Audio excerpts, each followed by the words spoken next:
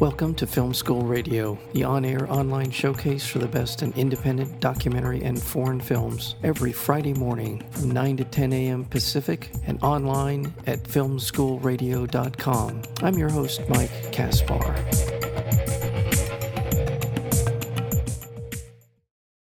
In post-industrial Ohio, a Chinese billionaire opens up a new factory in the husk of an abandoned General Motors plant, hiring 2,000 blue-collar Americans while still recovering from the effects of the 2008 recession.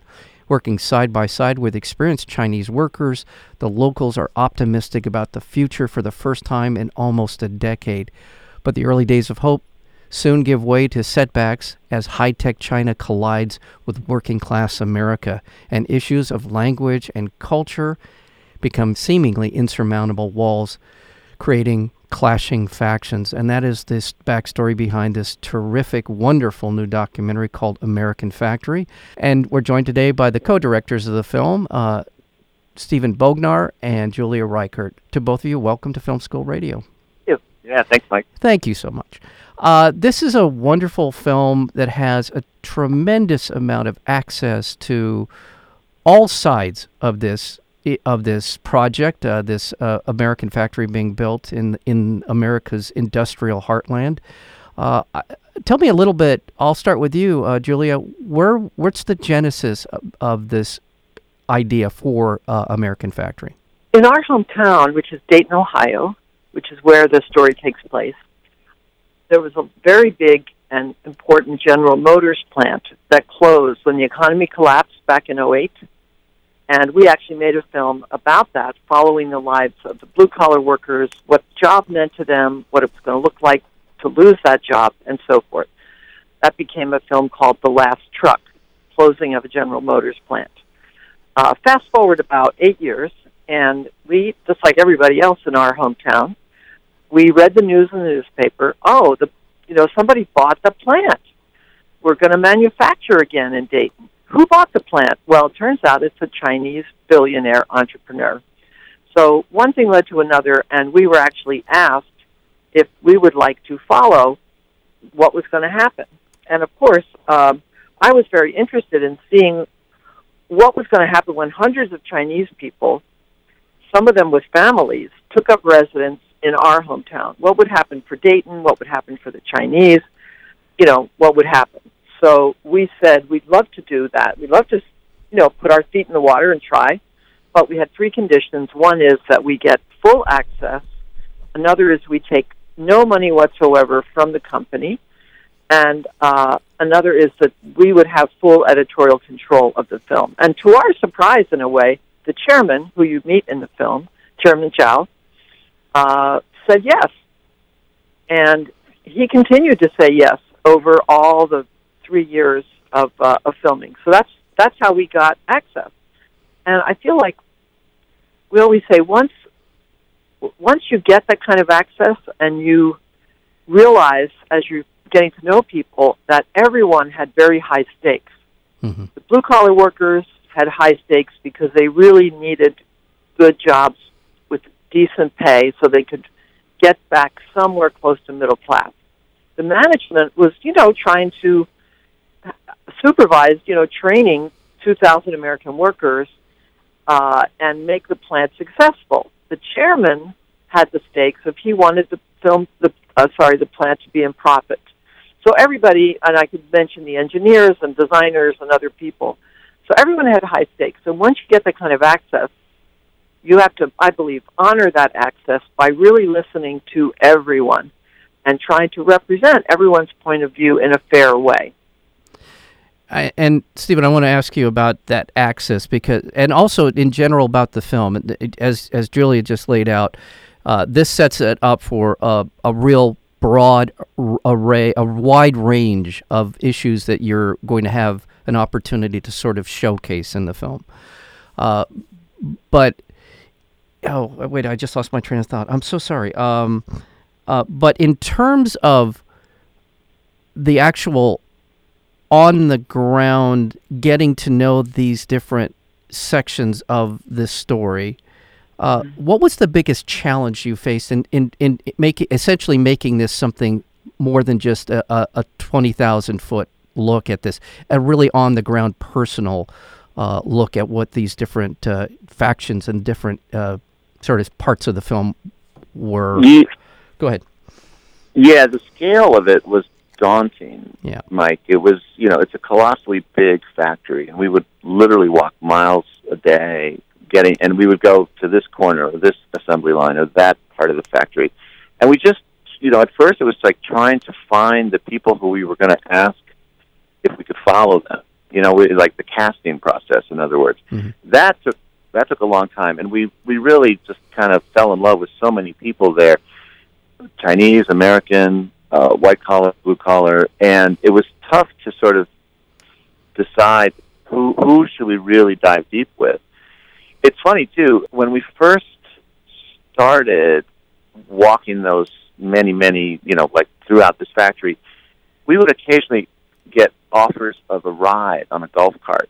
And here we are carrying a heavy tripod and a camera bag and a camera, and we're sweating. It's like 90 degrees in there, 100 degrees in certain places. And we're like, yeah, I'll take a ride. But then we're whizzing past all these folks working on the assembly line, and we could see people looking at us like, is that camera crew? Are they management? And then we realized, if we're riding on the golf carts, that sort of signifies that maybe we're part of the company. Right. Maybe we work for the company. And so we realized we have to walk. We can't be taking rides. We have to, constantly explain that we're independent. We're not part of HR or management or communications at the company or anything like that.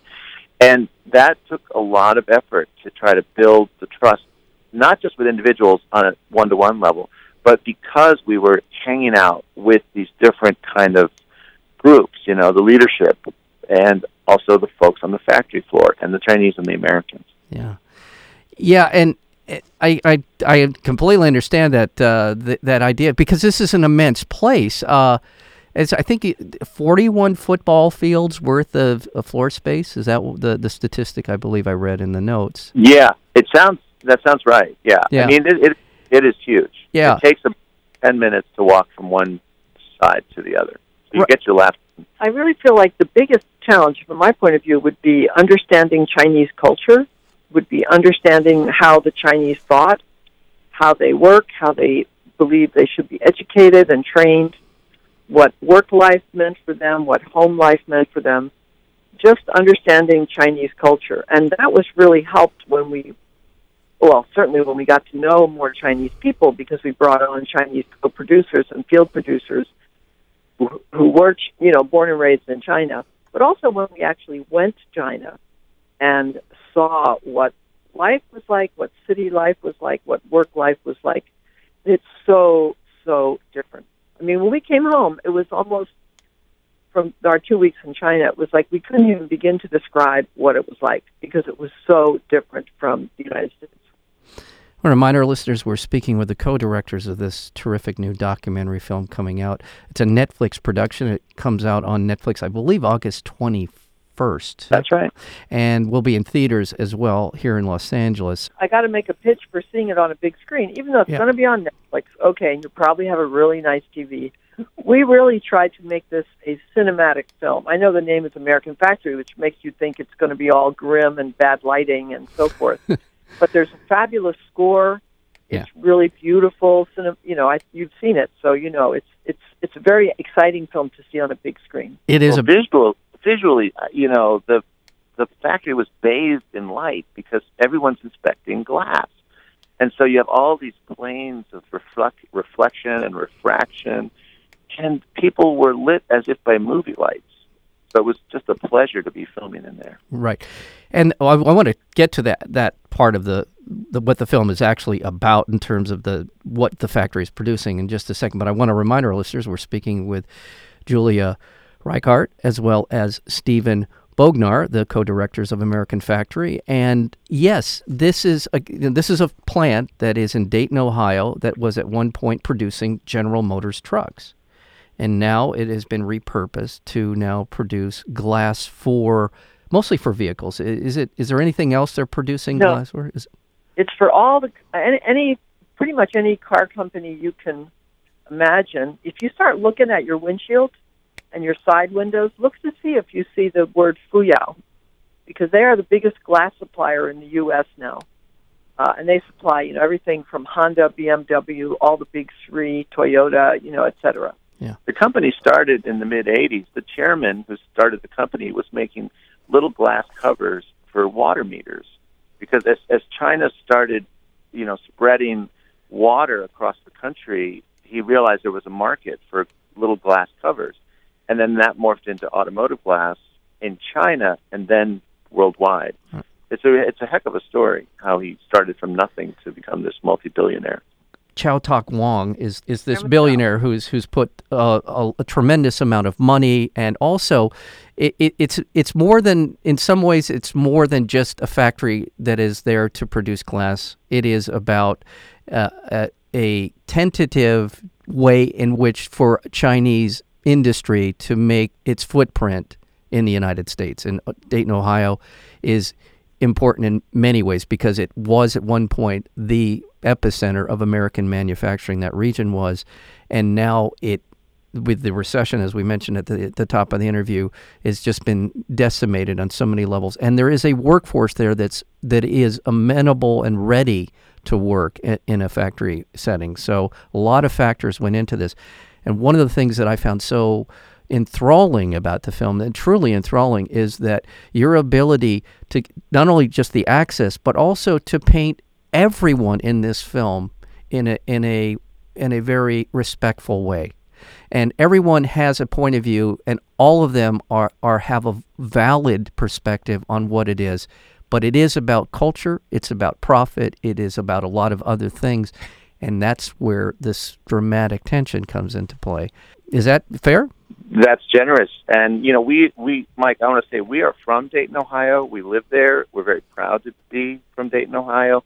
And especially right now in the aftermath of this terrible attack, this mass shooting that occurred a week ago, we're very proud to be from that town. It's a town that's really resilient. It's seen a lot of ups and downs over the years, but it's a scrappy little Midwestern town. And we've always had empathy for our community, but as documentary filmmakers, our job, our challenge was to really kind of sit in the lives, the shoes of those Chinese folks who were really different than us. And, I think what you're alluding to is, in the film, you see globalization, what globalization looks like on a human scale, both for the Chinese folks and for the American folks. Globalization is here. In fact, this factory is big, but it's not unique. All over the heartland of America and in the South, there are just dozens and dozens of Chinese-owned factories that mostly have come to the U.S. in the past 10 years, like very recently, and they've bought up, to some degree, shuttered, abandoned American factories, abandoned by you could say our capitalists, went to Vietnam, went to China, went to Mexico, and left the factories behind, like that one. And if you look up like textile in South Carolina, big hub of textile manufacturing, lots and lots of jobs, all left maybe 20-some years ago. Well, there are 24 factories in South Carolina that are owned by Chinese people and run and managed by Chinese folks. This is just such a immense story. The idea of how the behind this film is the exodus of American manufacturing to other parts of the world, and it returning in some manner of speaking back to American shores. And how does that play out? How is the new reality of a world that is no longer dominated by American industry? It's coming back in a way, but it's coming back through the capital of other countries and with other perspectives and other priorities. How are we going to adapt? And that's what this film is about. How are we adapting? And that's really put well. I think this is the world we're in, and we don't say what we should do about it, about the changes and some of the difficulties. But the tectonic plates of economy and culture globally are definitely shifting. That's right. And I think our film is again, a microcosm but it offers, kind of new, in-depth, more intimate perspective on what that looks like and food for thought about what we can do about it. And even though we're Midwesterners, we really tried to craft the movie so it is not looking at all these global forces through a lens of Midwestern American anxiety. It's easy to say, oh, this is going to be bad and jobs are leaving. And it's like there are real challenges, but we don't want to be fearful about it. We want to look at them clear-eyed. Yeah, and this film does. And you should see it in a theater, folks. It is opening here in Los Angeles on the 21st. It will be opening also on Netflix, but see it in a theater. And one of the great things about this is the experience of seeing it on a big screen. It is a beautiful film to look at. And the humanity in this film is something that you will gravitate to as someone who cares about people and cares about just essentially a telling of a good story. And the other part of this is that you will walk out of that theater and you may engage not only the person you're with, but someone else in the lobby to talk about what is happening, and what does this mean. It's just the best possible way to experience a film. One quick last question: are you in town Sure. for any Q&As next on the 21st? Actually, yes. I will be in town. Julie will be in New York doing Q&As, and I will be here in Los Angeles doing Q&As on the 21st and 22nd. Excellent. Yeah, we want to give a shout-out also to... the film has an amazing, wonderful score by a young guy who lives here in Los Angeles. I don't even know if he's 30 yet, Chad Cannon. So he did a beautiful job. It's all real instruments. It's an unusual score for a documentary. Excellent. And we're really proud we got to team up with Participant Media, who did such wonderful work last year with Roma and RBG, and we're really grateful that Netflix and Higher Ground Productions, the new company created by President and Mrs. Obama, that they have taken on the film. We just feel we're incredibly fortunate right now. Well, it's a wonderful film. It's a terrific documentary, and in a year when there's a lot of wonderful documentaries, this is certainly one of the best out there. So, congratulations to both of you for your film, American Factory, and we've been speaking with the co-directors, Julia Reichardt as well as Stephen Bogner. To both of you, thank you so much, and come back anytime you have anything coming up. Thanks a lot. Thanks, Mike.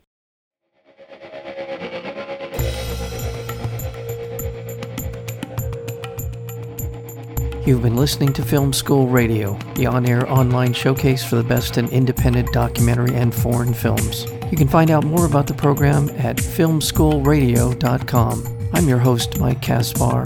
Thank you for tuning in, and we'll see you next week with another edition of Film School Radio.